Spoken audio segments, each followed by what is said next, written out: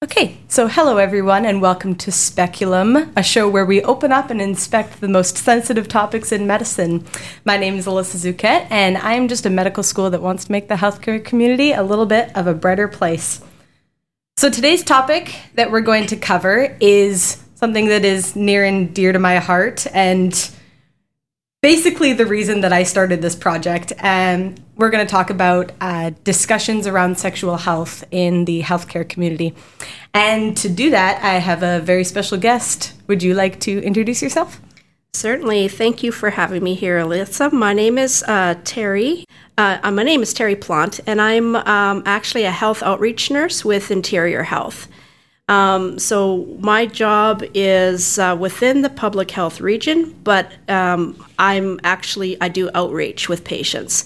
And my primary specialty is HIV, but I've also got specialized certification in sexual health management. So that's why I'm here today, I guess. Yeah. That's great. For people that don't know, maybe could you clarify what you mean by like outreach kind of Sure. nurse? So in my role as an outreach nurse, we have three basic pillars, and the first one is education of the public about sexually transmitted infections, HIV, and other bloodborne body fluid infections, and just dispelling myths, reducing stigma, and just getting people informed because knowledge is power. So we get invited to different health fairs, or we go and track down different health fairs in our various communities. I belong to a program that is Interior Health-wide. So we have nurses who do my job all over Interior Health, and including First Nations communities. So we go visiting health fairs and put up displays and also offer testing. So that's the other component of our work is to test. Again, primary focus is HIV, but we know that with HIV and other sexually transmitted infections, they can coexist.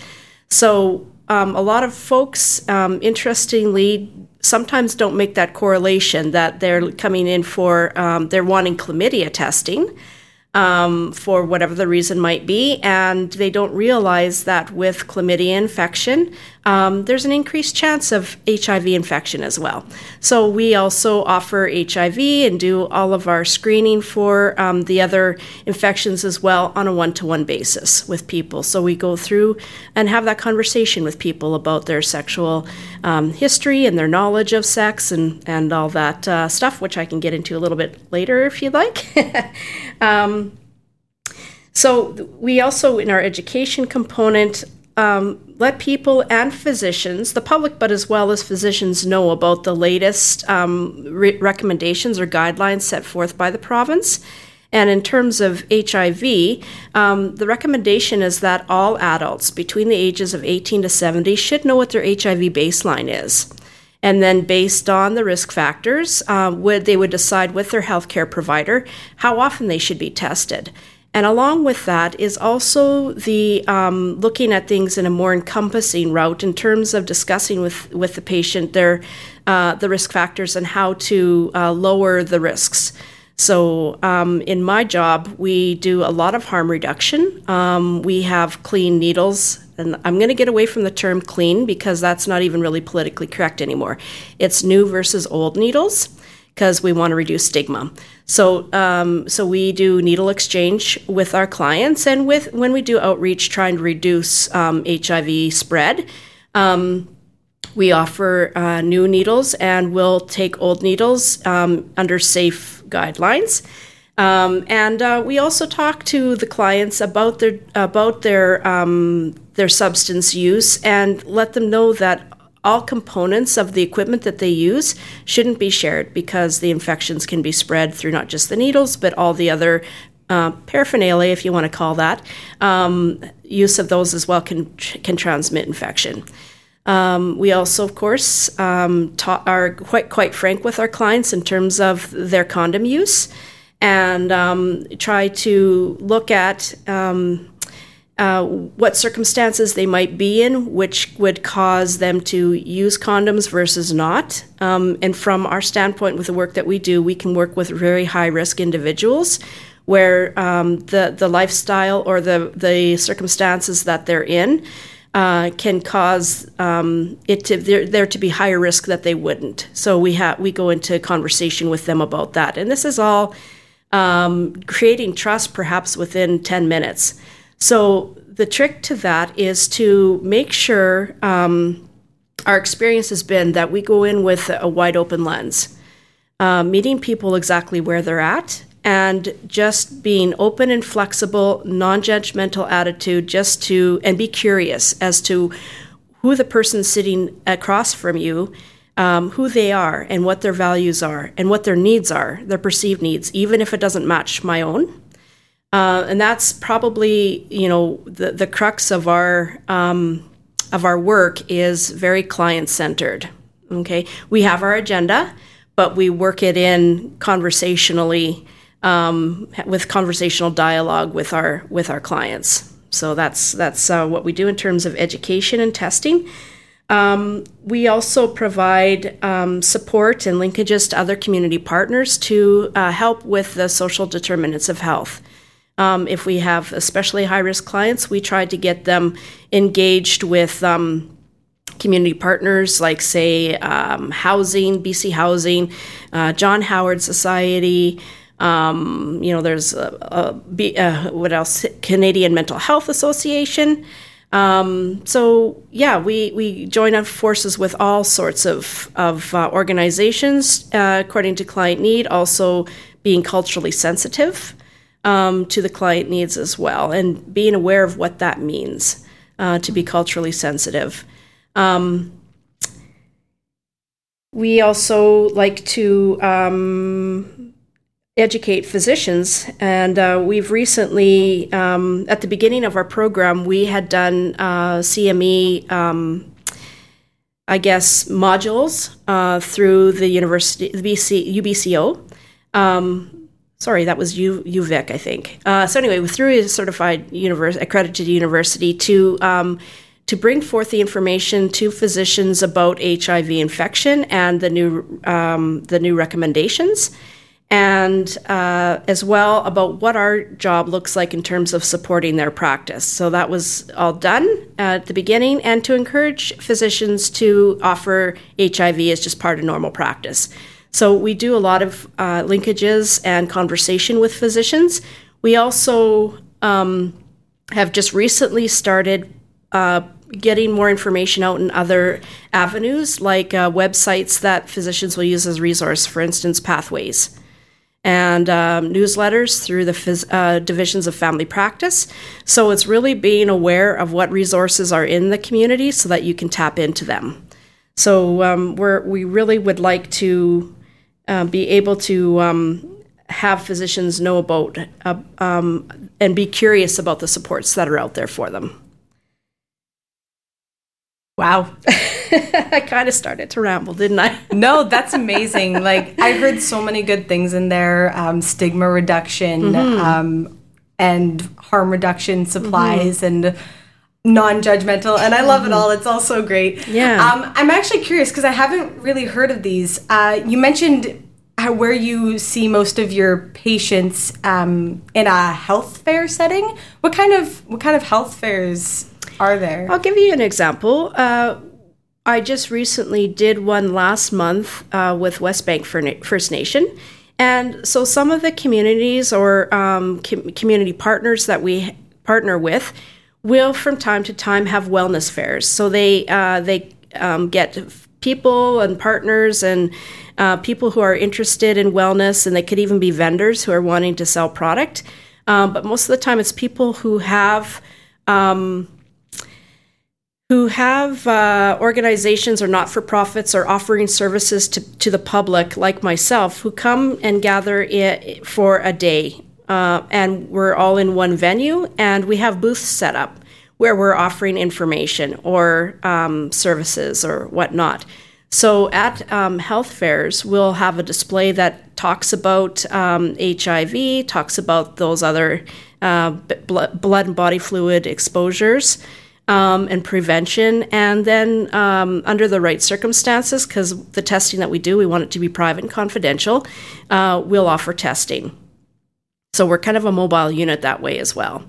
So testing is wherever it works, wherever it fits. Yeah, so that's the health fair portion of the business. And from those, I actually find that you can actually make further connections and contacts with other people in other communities, other services in other communities, because sometimes services won't be just from, say, Kelowna. They could be from Peachland coming into Kelowna. They could be from Lake Country coming into Kelowna. And so because we stretch out from Peachland to Lake Country in our certain geographical area for the work that we do here in Kelowna, those are good connection points that we have to be able to offer services to their community according to their needs and their client needs. So yeah, in the context of sexual health and HIV. Yeah. So that's kind of what the health fairs are about. They don't happen all the time, so we kind of we need to create our own through our community partnerships. I have regular testing nights at different shelters and Bridges Detox, like detox withdrawal management programs where people are into the recovery stage or they're starting to gain some more strength within their lives. Sometimes that can also be the perfect place in which to also address, let's see where your status is now for HIV and other STIs. And they start to feel as though they have the energy and the power to deal with those things. And so it can be perfect timing to be able to address some of that. And then if you happen to come across where you have to do follow-up, you also have, I don't want to say a captive audience, but you have an audience there who have more of the inner strength, the inner resources, their toolbox, so to speak, to be open to hear further what we have to say and to engage into care. So our philosophy is kind of see people where they're at. If they have 2 feet and a heartbeat, then we're good. Right. Yeah. And do you find it difficult to get people to let you to come back ever? Or have you made such good relationships with these people that they don't mind the continued follow-up? Yeah, I've gotten really, generally people are so happy that we're there as a resource because we're always finding in the community in public health that the resources are a few and the needs are many. So it's really important to be able to develop that community partnership and not, I find when I'm working in a silo, I'm not as effective. When I'm working with my various partners in community, we're strengths-based. So we use all of our strengths in order to bring out the strengths in the client. And that's kind of the juxt of where our philosophy is at in terms of client care. It's fantastic. Yeah, it's exciting. It's an exciting way of being able to, it's fulfilling, I guess is the word I'm looking for. To be able to look at it in terms of even when the client has so many different needs and there's been trauma, it's trauma related. The behavior you're seeing is likely due to earlier trauma.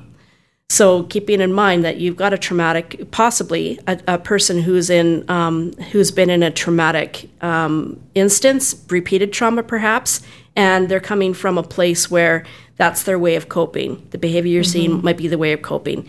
Because I'm talking about dealing with the clients who are most at risk, we also don't want to ignore I guess what we want to call the majority of the public, the folks that are in the mainstream. The folks that, they have their jobs and they have their houses and they have, they're looking, it's stable looking lives for them. We still always want to be aware that those folks, though their lives, are stable and they seem to be on top of everything, they also have their needs as well. And it's interesting how in conversation with someone who has come to me with, highly educated, but they also have a lifestyle that I wouldn't have even imagined that they had just sitting there and looking at them, right? And so I never make assumptions based on what I see in front of me, is that they're low risk versus high. That's why we want to normalize our testing process and offer it to everybody. is because we're covering off those who might, for whatever reason, be it shame or guilt or fear of being stigmatized or criminalized. We just offer it all the same. I think that's so important to not make assumptions about people, especially with this kind of conversation going on. Exactly. Yeah, it's got to be based on a fair, a non-judgmental kind of open and friendly atmosphere, kind and with dignity, right? So kindness and respect.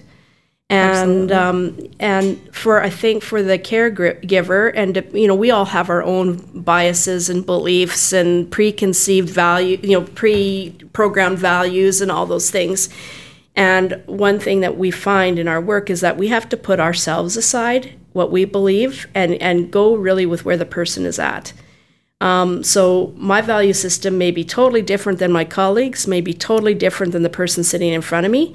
But I, for the sake of doing what is the best for the client, need to put that aside and not push my judgments on someone else. Mm-hmm.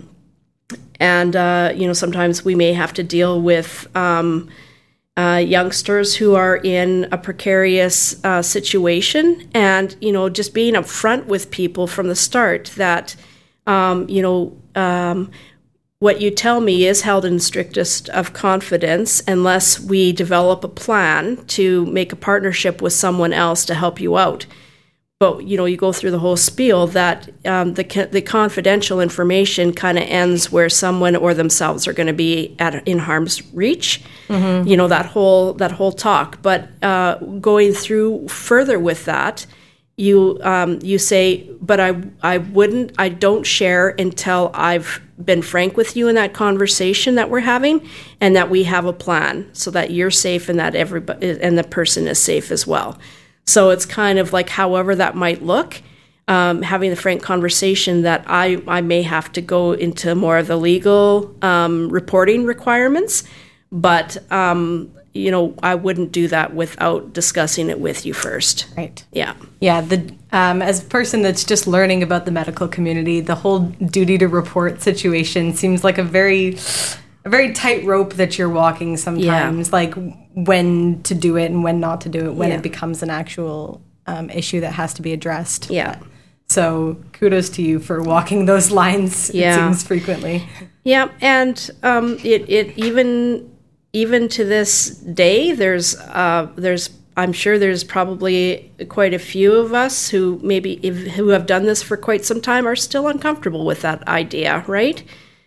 Still torn about client confidentiality, but the duty to report to protect the public. And it doesn't come without some emotional thoughts and feelings, and just to be aware that what you're feeling and how you're feeling that's natural and it's okay, and just reach out to resources who can support you in making those decisions, right? That's the most important thing. Definitely. Because we're human too. For sure. Yeah. Can I tell you something I'm noticing? You seem really passionate about what you do, and it's great. It's fantastic. So I want to know kind of just a little bit about you. How did you get to this point? Like, how did you get into this work? Oh, okay, sure. I've been a nurse for about 24 years, and I started off when I was quite young, and I spent some time in the hospital doing my due diligence there and learning all the nursing ropes and all the tricks and trades and skills. But I found that I really did not get a sense of fulfillment or a feeling of independence or autonomy. Everything was mostly just kind of task related, and or so I felt. And at the end of a 12-hour shift, I'm like, I maybe spent 2 or 3 minutes per patient that day. Like, what is with that? And, to be honest with you, in the time that I was going through nursing, there was early stages of my nursing, there was all sorts of changes in the healthcare system and how it was delivered in the province that I was nursing in. So everything was kind of chaotic and uncertain. So, it kind of depends on the flow that you're going in. But it was a starting off point for me to say, I'm not sure that I want to be a hospital-based nurse. And, in schooling, you hear about public health. And I'm like, I want to see what's out there in community. What does that look like?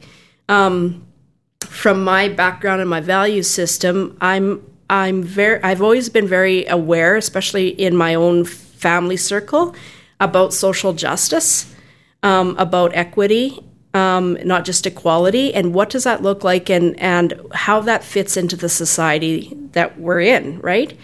So I basically I basically moved to a larger location and started looking at doing like home care. That was kind of my starting community point. And, I really think that the career path that you choose and what you do inside that, inside those years, they're like a stepping stone to each place where you end up landing on to the present time, right? I've always been helping folks who were marginalized, considered marginalized in the community, lower income, living in poverty, really not connecting to the social determinants of health. There's some gaps in their health, and home care was kind of bridging the gap for some of those things for people. So from home care, I ended up going into being a community health nurse with First Nations, because there's a lot of First Nations communities in the province that I have grown up in. There's a lot of First Nations in Saskatchewan. So basically did community health nursing, working in friendship centers.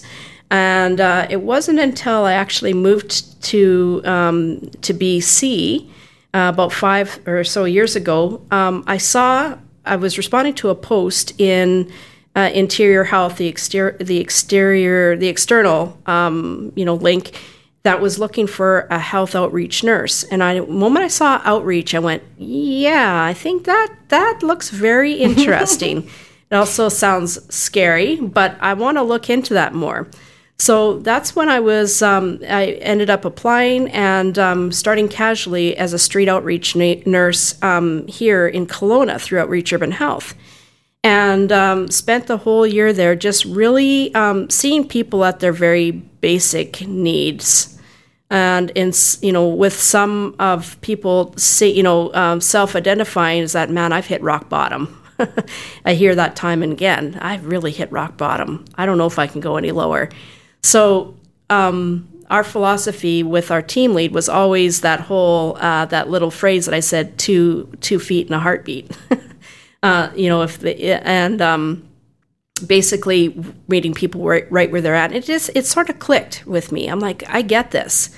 So from there, I ended up going, couldn't do casual forever, and there weren't any jobs opening up. So I went up to Williams Lake and took a part-time position there as a street outreach nurse in that community, and came across my first HIV positive client while I was doing a screening to rule out hepatitis B infection in this certain fellow.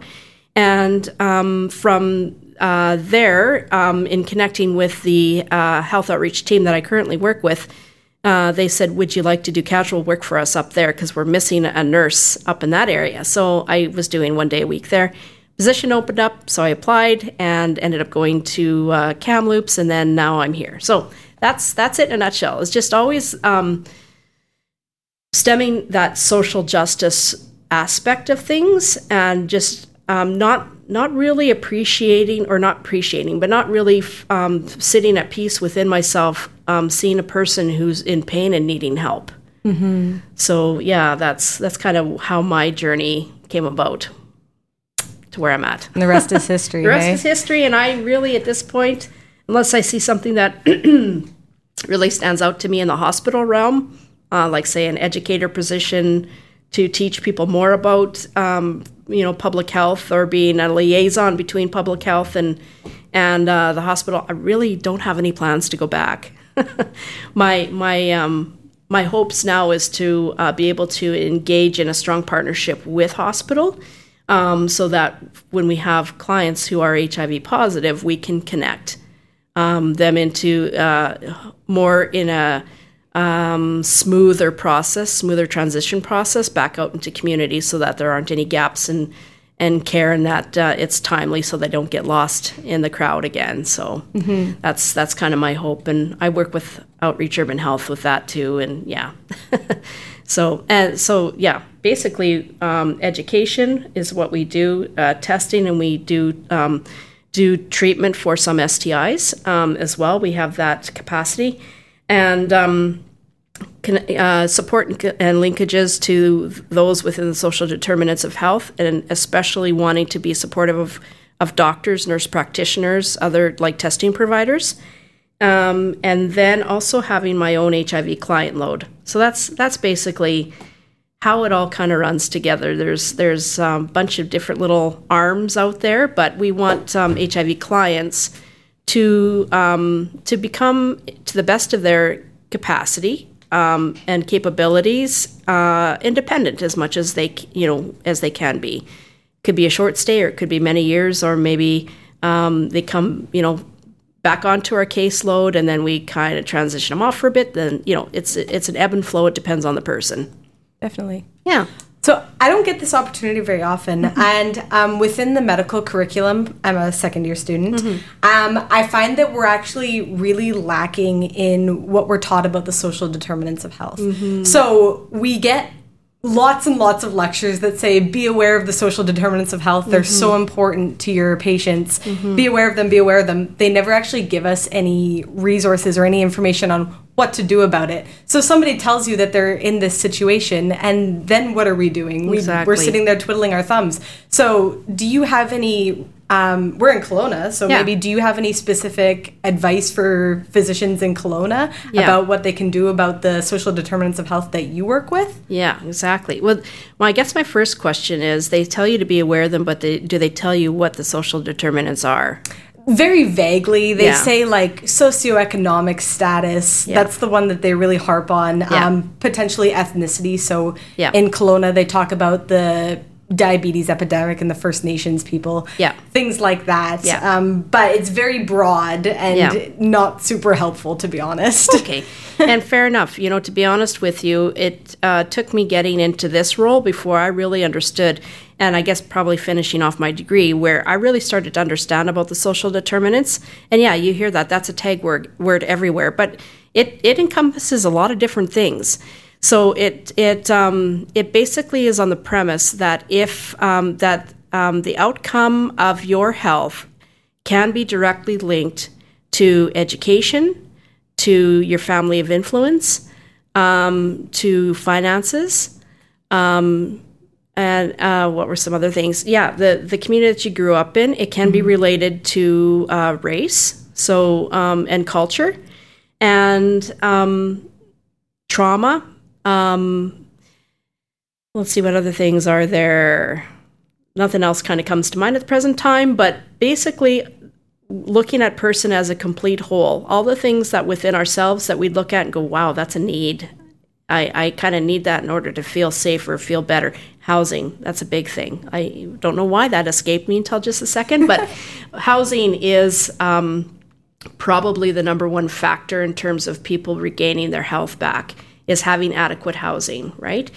Sanitation, all of those things, all the things that help us to maintain our healthiness is what the social determinants are. It's not just the physical in front of you, it's why are you seeing the problems that are in front of you, looking beyond just trying to fix the problem by diagnosing and treating with medication, or say referral to physio or whatever, like what got them there to begin with, right?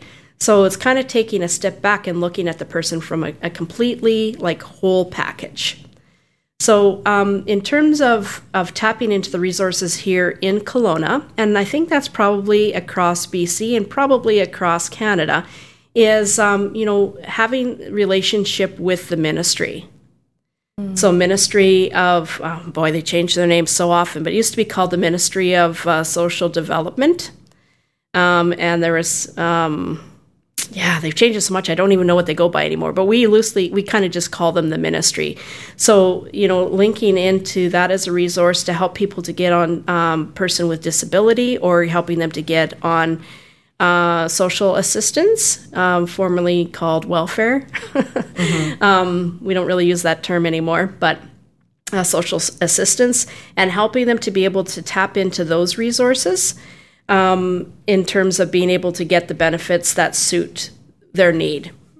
As far as I can understand, ministry has come a long way. They now have all sorts of monies that I'm surprised by every time I look, in, because it's like that I connect with them, because they have money for people who have multiple barriers. It's not just, you've got a ruined back, or your health is declining because of diabetes and you can't work anymore, so we're going to put you on assistance. It's like there could be multiple barriers keeping them from being able to work anymore. So being able to tap into those resources, like the ministry, your community partnerships within, and when I say community partnerships, like not-for-profits, right? In town here, we've got the Kelowna Friendship Society, we've got Metro Church, we've got Kelowna Gospel Mission, we've got Outreach Urban Health, we've got the Public Health Office here. We have got West Bank First Nation in West Kelowna. And in Lake Country, there's Lake Country Planning Council, Health and Wellness Council, which are a gem in that area and can oftentimes be a resource to other resources.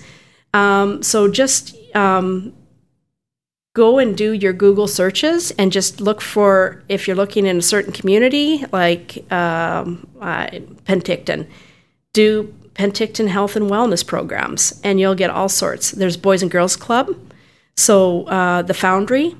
In From the Cold is a shelter. There's also Cornerstone, which just opened up in November, which is down the way from the Gospel Mission on Leon.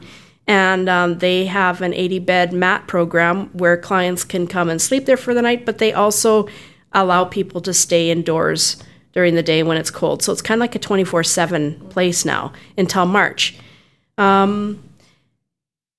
Be aware also of those who are in authority in the community. So the RCMP, BC Housing, your local downtown enforcement bylaw, business. There's also business associations who are concerned about the people being homeless on the street, and not just for their welfare, but also for the sake of their business. So they're often a stakeholder. They're interested because they don't want it to impact their income, right? Their business. So it's being inclusive of all those people, the stakeholders, with the ultimate idea that we're going to try to help the person, get to where they want to be. That's probably more useful information that you've given me in a few minutes than I got in 10 hours of lectures, maybe. There you go. So, just really, I guess if there is a piece of advice that I have, is that it can be very, it can be energy draining a little bit in the beginning when you're trying to find out who those partners are. But once you've established those relationships, your job gets so much easier, because there's a camaraderie and a trust and a relationship that builds between yourself and all the people whom you consider your team. And just to remind yourself that you're not in a silo. I know that, clients can oftentimes as well, just talking about stigma, clients can have stigma about physicians as well. That, they don't have enough time for me. They've only told me they can have 5 minutes. I don't know where to begin, and what do I say? And I'm afraid that they'll be mad at me, or whatever the case might be, right? I've kind of heard a few of those comments. Oh, yeah, me too. You have to. And I think and you know what, granted, I get it. I really do, because you guys are the ones who have a lot of power to help people to heal, right? But I think part of it is changing people's stigma that they have about you as well, and realizing that there is stigma and myths and misconceptions out there with some clients, and just being an open and welcoming and a safe place for people to be.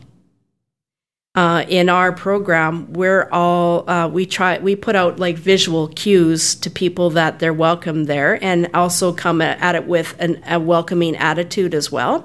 So, like the rainbow flags, being inclusive of and realizing and embracing the fact that there is gender fluidity. That's a term that's used quite a bit now, and it all changes. So you want to be kind of up on what the latest is in terms of gender fluidity, and that people may not identify with the gender that they appear as.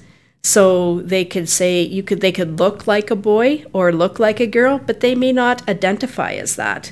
So it's being getting the comfort level of knowing how to address those people with the needs that they have, and just being honest and saying, what gender do you identify as? How would you like to be addressed? What pronoun can I use for you? Because some people like to use the pronoun they. So it's just having the awareness of people's needs and having it be a safe place. And I think the thing that just to keep in mind is that people are generally fairly, I don't want to say forgiving, I guess, if you're open and honest and say, listen, I just want to make sure that I'm giving you the care that you need. And by doing that, I want to make sure that you're comfortable with how I address you and how how my interaction will go with you. So just let me know what your comfort is. And if you don't feel safe, let me know so that we can work on you feeling safe. That's kind of getting, I think, a little bit deeper even into care. Mm-hmm. Could be a bit of a tight squeeze for some practices where you really do have a huge client load and can only offer 5 or 10 minutes of time. But, that's something that with experience and, just being mindful from the start, I think that it can be worked in fairly quickly. Yeah. If I had it my way, it would be on all intake forms. What are your preferred pronouns? Yeah. What gender do I identify with? Yep. If I had it my way. Yeah. We'll see. Maybe in the future. That'll be. The really awesome thing that I'm noticing over my 24 years is that the physicians coming out of school are so much more prepared and open and ready to embrace outside of their working silo. That they're really out there and they're engaging and ready to be offered support, as well as to the limitations they can within their practice due to time restrictions or whatever the case might be able to provide support, right? So there's an open-minded, an open-armed philosophy I'm seeing more and more, which I think is so fantastic because you guys do have such a position of making such a huge change in this world. I'm really glad to hear that. Oh, are you kidding me? It's awesome. It's so awesome. Yeah, like we desperately would love HIV trained doctors so that we can pass on the message of trying to get HIV down to where AIDS is no longer even an issue. Right? We're not going to see a patient with AIDS anymore because their treatment is so great and they're so connected, and that HIV will never progress into AIDS. They can live out full and wonderful lives, right? So it's the more we pass that along, the sooner we test people and treat people and connect them, I guess the more successful that patient will be. And have the inner resources, their toolbox, their empowerment to be able to live their lives at how they want to live them. For sure. Yeah. So I feel like we might be kind of going in this direction. Mm-hmm. So as a budding physician here, you said you do a lot of physician education on, let's go back to sexual health. Mm-hmm. So do you have any specific advice, tips, and tricks for people in my position or physicians that may be listening to this about how to approach sexual health and sexuality with your patients? Mm-hmm. So Well, let's start with going through the age categories, because I know that was one of the questions there through the different ages and stages. Sure. So from our perspective, when we're looking at the little wee tykes up to minor, the age of consent for minors, where they have mature minors, we call them. Yep. We really want to empower parents or guardians, whomever is the caregiver of that child. We want to educate and empower them and support them to have those conversations with the little ones from the start. And as early as them starting to ask questions, just to be open, and again, that whole just openness, just, what's your question? And use terms that are anatomically correct. Thank you. We try to dissuade people from using PP or, all those funny little things, the little, little nicknames that people give their private parts, and just be honest with kids as to what those are called. Vagina, penis, but give them only what the question is for. Because we also have to keep in mind that their development, their maturity level, their brains are not at the functioning level of giving them too much all at once. So just go with their curiosity, where they're at that particular time, and be prepared to be able to answer those questions or have the conversation with them about safety, right? And what that means to be safe, and having their inner strength to know what is good for them and what is bad for them. Like, sexual health is a norm, right? It's a natural thing. Yes. We're all sexually active people because that's the drive for us to reproduce. And I think the less that people are afraid of it and afraid to talk about it and afraid to be that for themselves, is going to break down a whole lot of barriers and actually prevent some issues in the future. That is why I'm doing this project. And that's actually that's how this project came to be. Is I was doing another project on sexuality, and just all the stigma that I noticed around doing a project on that kind of topic was baffling. So I wanted to talk about it a little bit more. But anyway, I interrupted you. Okay. Moving up the age range. So when we get to the area of mature minor, so sometimes we'll have kids who haven't, whom for their age they're quite mature and they understand the education that we're giving them. And they understand a lot about their world and what's happening around them. They're pretty, well, I guess if you want to call it loosely, streetwise. They get it. We have those conversations with them directly. And we talk about, oftentimes, like from mature minors all the way up through to adulthood. I ask for their opinion. I say, what have you noticed around you in... especially teens, because teens like to be included in the planning. They want people to ask their opinion, right? Because they're up and coming adults and they like their voices to be heard. So I find what's really effective is if I'm with a teenager and they're kind of reluctant to talk to me about, they're shy and reluctant to talk to me about what's going on with their health, their sexual health, I'll ask questions like, this is something that I've been working on personally. I'm trying to gain more information for myself about how teenagers view sex. I'd like your opinion. What do you think? What do people in your group tell you? Like, what do you guys talk about?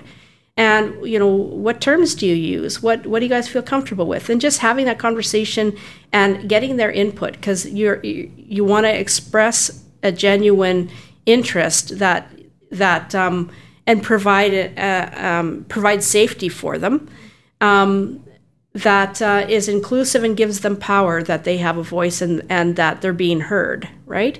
So that's a big thing for the adolescents. In terms of stigma and all that as well, I think that there's always that horrible word that people say, well, they sleep around a lot. We've dealt with this now, 5 times this year? Like, what's the deal? And, start to give that perhaps even giving that vibe off to the clients that you know what, you're not deserving of this. You keep doing this, and why are you doing it? And I think it's a matter of trying to, again, put our values in check and realize the person is where they're at for a reason. And instead of projecting that perhaps our preconceived judgments, which are really hard to control at times, even in my position, I have to put myself in check at times, and just really get to where they are at, and ask them things like about access to condoms, access to contraception. What is their financial situation like? Who are the people around them that give them support? Do they have support? What's their transportation needs like? And getting permission from them to be able to talk to the supports around them, be it community partners, like say, for example, Boys and Girls Club, saying, can I work with your caseworker to help you with this, to be able to have access to these things? And, also giving them the opportunity to help them to find the wording with which to express their need, being able to talk to somebody. So saying, for example, like you have a bowl of condoms there, just knowing that it's okay. The bowl of condoms is there for a reason. Go and grab some and don't be ashamed to do so, right? Mm-hmm. They're there for a reason. Use them. Don't be ashamed. And, talking to community partners that if there's a bowl of condoms sitting at the receptionist desk, well, maybe they should put them in the bathroom, and using those strategies for teenagers who might be a little scared of being stigmatized as being promiscuous, right? So it's just having that open communication with them and being curious. Yeah. So how do you find these young adults react to these kind of conversations? Like you said, some of them are kind of shy. Some of them are a little shy at first. So I kind of have to gauge on their shyness a bit. And sometimes based on their shyness, I might just start off by giving them information and not pry into their sexual health history. I'll start off by just giving them the information, because I find that if you give the information and all the different the different possibilities, and I'll give you a straight up example here in just a second. Then it's like a gateway of building trust really quickly, and then they can start to say, well, actually, I identify with that. So, for example, talking to youth about when we're doing testing, I'll say what we can do is we can do what's called a rapid test. So it's a very quick finger poke for HIV, and we'll know within minutes what your status is. And then I talk to them about window periods of infection, when they contract something, as to when they would have symptoms, and the possibility that they may have no symptoms. And just to look at that, if that they believe that they've been at risk, if they've been put into a position where they were put at risk, that to look at that window period and have that discussion with your healthcare provider to let them know that you probably need testing further down the road. So in terms of our work, to be general about it all, we say 3 months from your last exposure, right? Pardon me, that's to cover off hepatitis C infection. And of course, for sure, the 100% surety about HIV, although we can capture that within a couple of weeks if we need to, right? So looking at that, and then also going through what people could experience in terms of signs and symptoms of infection, and also the reason why we could be possibly testing. So I'll give them examples like, and I'll use the window period, for example. I'll say like, okay, so say 2 weeks ago, you were you had unprotected sex with somebody, and you really didn't know who they were very well. Like it was just kind of a one-time thing. You may not have even had their name. When should you be tested again? So I'll give them a timeline, that from this date, you should probably be tested down the road here at this date. But for today's purposes, we're going to establish a baseline from what happened 3 months ago. And if it was never, then we got a brand new baseline to go by. So I kind of use it that way, just to give them information, to let them, and if something rings true, then they come back. with some questions. And so another thing too that I'll say that a lot of people don't even understand or maybe not even know is that chlamydia, gonorrhea isn't necessarily found in the bloodstream immediately, right? It can get into the lymph nodes and it can end up, causing people to be quite sick with pelvic infections and the whole deal. But we have to test at the site where there could have been exposure. So I'll say that, these germs are a little tricky. We can't find them in the blood. We actually have to swab where there's been exposure. So some people will have sex anally. Some people will have sex and it ends up being a throat infection. So they'll have we don't want to try to. We got to go with what people are comfortable with, and if they're comfortable with blowjob, then we'll use that. But we'll say that if the penis was in the person's mouth and they ended up getting some semen in their mouth, that could cause infection in the throat. And vaginally is also another option too. So we can capture those things through swabs. And I can help you with that today or teach you how to do it yourself while you're here. And then we can take them off to the lab today. Or I can do it for you and providing a safe place for me to do that with them.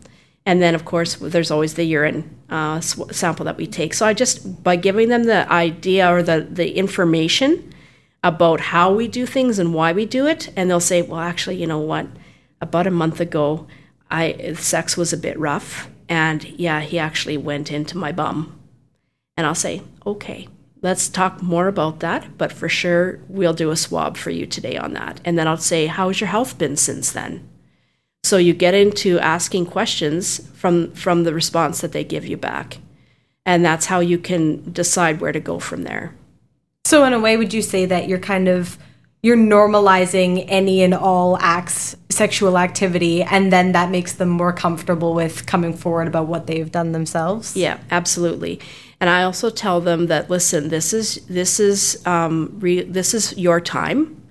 You can tell me as little or as much as you want about what's going on with you in terms of your health history. And then I have that example, that conversation, that if I find that you're in danger, we have to have a discussion about how we don't let this happen again and what we maybe need to do now because it did happen. And those are tough conversations, and you may not get the answer that day. You may not have the answers that very moment. So you have to remember that you need to give people some time and you have to do some follow-up. Right. Yeah. And don't put pressure on yourself that you have to have it all solved right now, because that may not be the case. Yeah. But you have a starting point, right? And do you find that dissipates the shyness that people have within the conversation? That's amazing. Yeah. And sometimes it doesn't, because they've been traumatized enough that there's probably more that you still have to go through. And some kids you may not, you may get infrequently, or they may see you once and then they won't see you again. And that's okay, because you just let them, they may connect still with other partners and may come across your path again, know. And it's just maintaining that open door policy. A lot of people too, sometimes they'll say, well, I did such and such, and I'm kind of ashamed, so I really didn't connect with you again. I said, well, great, I'm glad you're back. So how have you been? And let's get to business here. What's happening? And it's always just saying, doors never shut. Come back if you need to. Right. At the same time, also taking care of yourself, right? And having your boundaries if that's a whole other story. Do you ever find yourself providing written materials or anything if you don't think somebody would be comfortable coming back to you? Yes. So people, for instance, if there's information and some good resources is catie.ca, CATIE.ca. That is, it's lots of sexually transmitted infection information there, information for patients, and people that you're, with on a day-to-day basis. BC CDC, Center for Excellence in HIV Care, is another really great resource for treatment providers. As well, they can give tidbits to clients as well. But you stock up on some materials, right? And even if it's something that you've kind of produced on your own, giving your contact information for them to take away and call you again if they need to. And also and you know what? I find like large handouts or giving them 8x11s, people are a little reluctant to take that because they're not really sure how to store it. So postcards or pocket-sized cards that have the pertinent information, but contact information as to whom they can connect with next. It could be HealthLink that they connect with. It could be the crisis line that they connect with. But having all those important information pieces together in one spot. So, well, oftentimes if I'm going somewhere, I'll have on little pieces of paper that they can fold up, put in their pocket. Crisis line information, my information, all the different like websites they can look at, smartsex.ca, all the different resources they can tap into through electronic means. And if they don't have access to a computer, then I'm giving them, the age-appropriate or lifestyle-appropriate information to take away. That's great. Yeah. Keep a stock. So we've talked about children and adolescents. Do you find the conversation changes when you get like full-fledged adults, 20s, 30s, 40s, 50s? The openness is I find it's a lot easier, to be honest with you. Oh, really? Yeah, it is. Because people, for the most part, are very, and I'm being a generalist here, very savvy in terms of the information that's on the internet. So most of the time I'm finding that I'm dispelling a lot of fear because they'll go into a website that could be laden with people's opinion and not necessarily fact. And they're coming to me kind of terrified that they've caught something horrible. And then, it's just dispelling those myths and letting them know what the reality is of what they're facing, right? And that there's always hope, and that it could be, very well treatable. And they're not going to die immediately. It's going to be okay. We'll get you straightened around. It might not be absolutely today, but we'll make a plan and we'll connect and we'll keep connecting until you're at where you want to be, right? Yeah. So I find it oftentimes, and humor works. I know that might sound a little laissez-faire, but I find that as long as you kind of just let them know from the very start. And I tell this to my clients if I'm testing them. I'll say, and they're quite scared, but they really want a rapid test. I'll say, so I'll give them the ins and outs of all the rapid testing, what that all means, and that they're going to know their status within moments. And if they have to, I'll give them all the disclaimers, right, and all the information, and I'll say, and if you happen to be positive today, I'm going to be asking you if I can draw some blood from your arm to confirm that positive. We have to do that. I said, and I'll let you know what that result is. And I said, and if it ends up being a positive through blood work, you and I are going to be best buddies for the next little while. So I'm going to probably be your best friend till we get you straightened out and get your infection under control and get you back on your feet.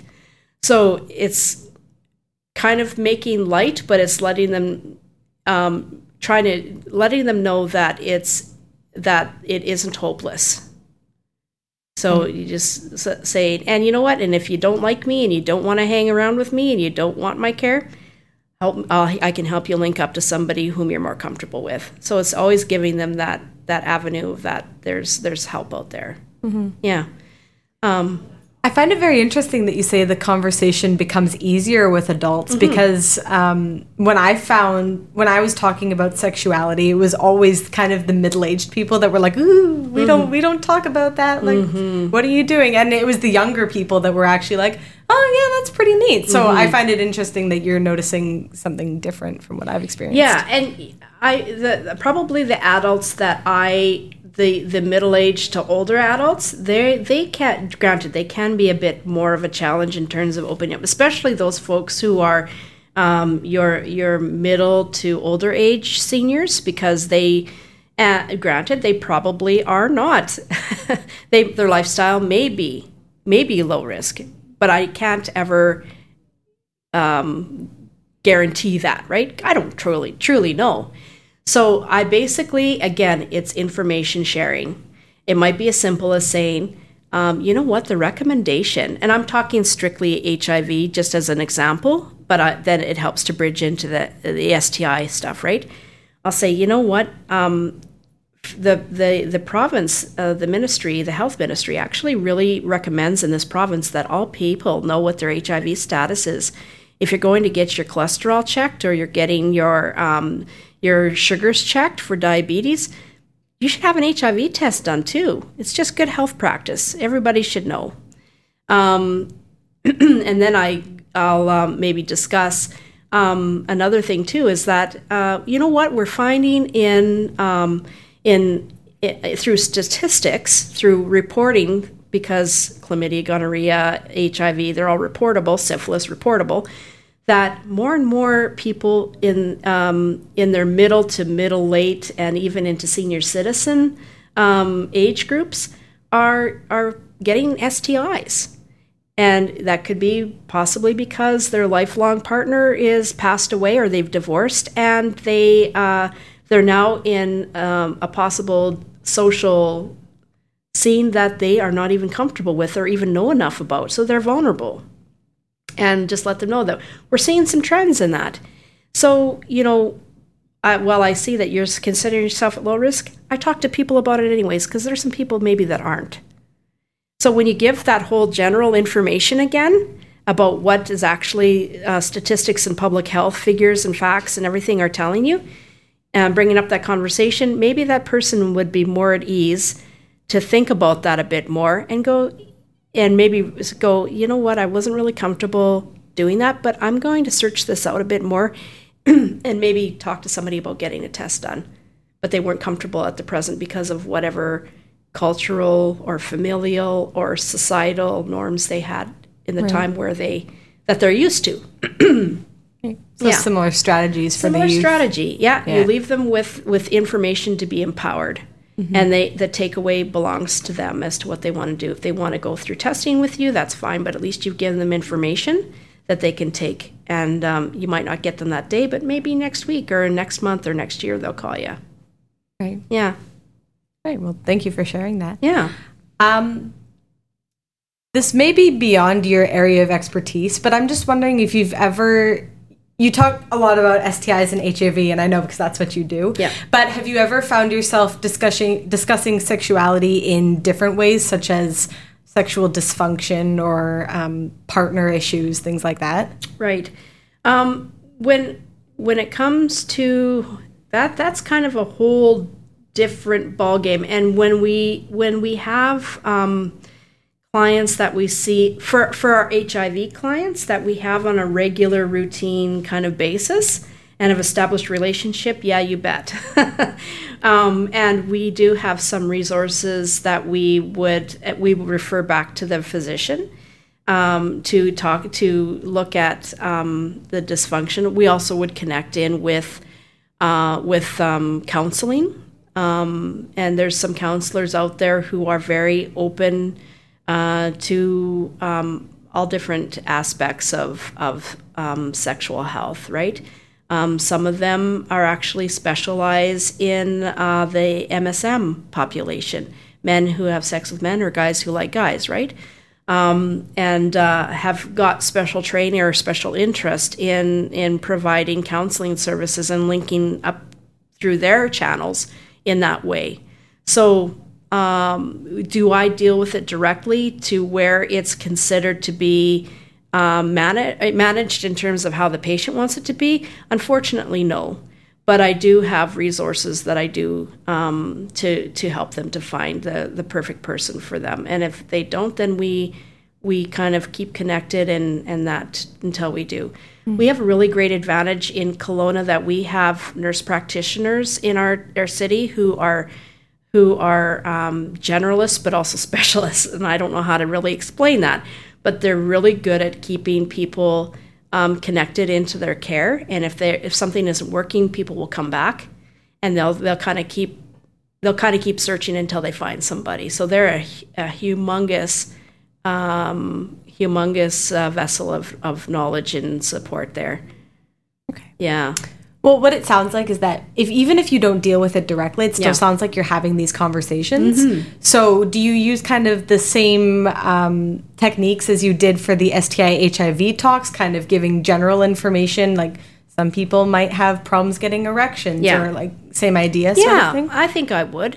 And really read the person who's in front of you and try to hone in on the visual cues that you're getting from people. If suddenly they're kind of like looking like they're closing in on themselves, that might be a bit taboo for them, right? They might be really uncomfortable, not feeling safe. And, sometimes, depending on the person, you can stop yourself and just say, you look like you're quite uncomfortable. Are you okay that we're talking about this? Right. Just do a check-in, right? Be open to checking in with them. And then just be honest and real with them and say, I want to make sure that you feel safe and that the reason that you're here today is being addressed as to how you feel comfortable. And, to be honest with you, you've obviously came to me because you've got this problem, that this is a concern of yours. So what can I do to help you? And just being honest with them about that, saying that, if you're finding that you're not really connecting with somebody, but they've been referred to you or you're talking to them and they're wanting to disclose this, just again, put it out there. Reminder that I want this to be a safe place for you. And how can I make it safe for you? And how do you want things addressed today? What can I do to help? Mm-hmm. People can oftentimes tell you what they need, right? They'll let you know what their need is or what their worry is or their concern. And the more information they give you, then you can direct. So just maintaining the floor with them as to that this is their time, they're in control, they're the captain of their ship. What can you do to help navigate? Okay, that's really good to know. Does that make sense? No, it does, definitely. Yeah. Perfect.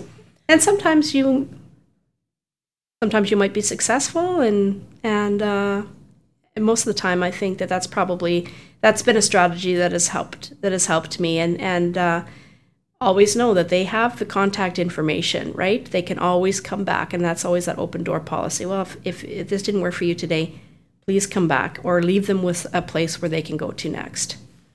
Yeah. Great. Okay, so one more quick question before I let you go. Yeah. A lot of these techniques kind of seem like they're trying to skirt around the stigma that exists around sexuality. So you're trying to kind of go around it to make someone comfortable. So as budding physicians again, or physicians, or the public in general, do you have any tips on what we can do to reduce the stigma that might make these conversations easier for patients? I think you need to be able to find your voice and be an advocate. Okay, so within your clinics, make sure, try to get people on board. Find your champion within the clinic, someone who can partner up with you to be able to put forth the information that you want this to be a safe place for people to be, right? Inclusive. And that we want to make sure that we are welcoming people in so that we can help them to gain independence back, right? And that they're not, say, making multiple trips to the emergency department, or that they're making multiple visits to you because they're just not getting their needs met, right? And that in and of itself is great, but when they start to gain more independence, that they're starting to get back to wellness, right? So I think it's an attitude change, I think. It's a different mindset, it's a different way of thinking, that you want it to be open door. Keeping posters and other things, visual cues in your clinic to make it welcoming, like posters that say, for instance, when's the last time you had your HIV test done? Ask your doctor about HIV. Ask your doctor about sexual health. Inviting those things in the waiting room. Having those rainbow banners there, but not just in terms of stickers, but also in terms of attitude. And a different mindset, right? So hitting the stigma like right on is letting your patient know that they've felt stigmatized and all that, and find out what from them, as you're trying to learn, what was it that stigmatized you? Like what was it that you felt was a barrier? And what would you recommend that we do here? Getting their input, right? Because they're the consumer of the healthcare. They're the ones that are keeping us all busy. So talk about it and make a safe space. Exactly. Connect with your partners who are also doing the same thing. When you see stigma happening or you see that, don't be afraid to communicate that and teach them the way that actually is safe for the group that you're serving, right? If they call somebody it, say, well, actually, we don't use that here. We use the pronoun that they're comfortable with, right? Could be it, may not be. And just awareness, right? Awareness and being open-minded and being curious, I guess, is the biggest thing. Yeah. Right. Yeah. Well, thanks so much for all the information, Terry. That was really useful. It's a pleasure. I like to talk about it, and sometimes I feel like I'm on all sorts of rabbit trails when I give information out. But that's pretty much the gist of everything, that we do. No, we really, really appreciate it. Oh, thank you. And thank you, everyone, for listening. Have a fantastic day.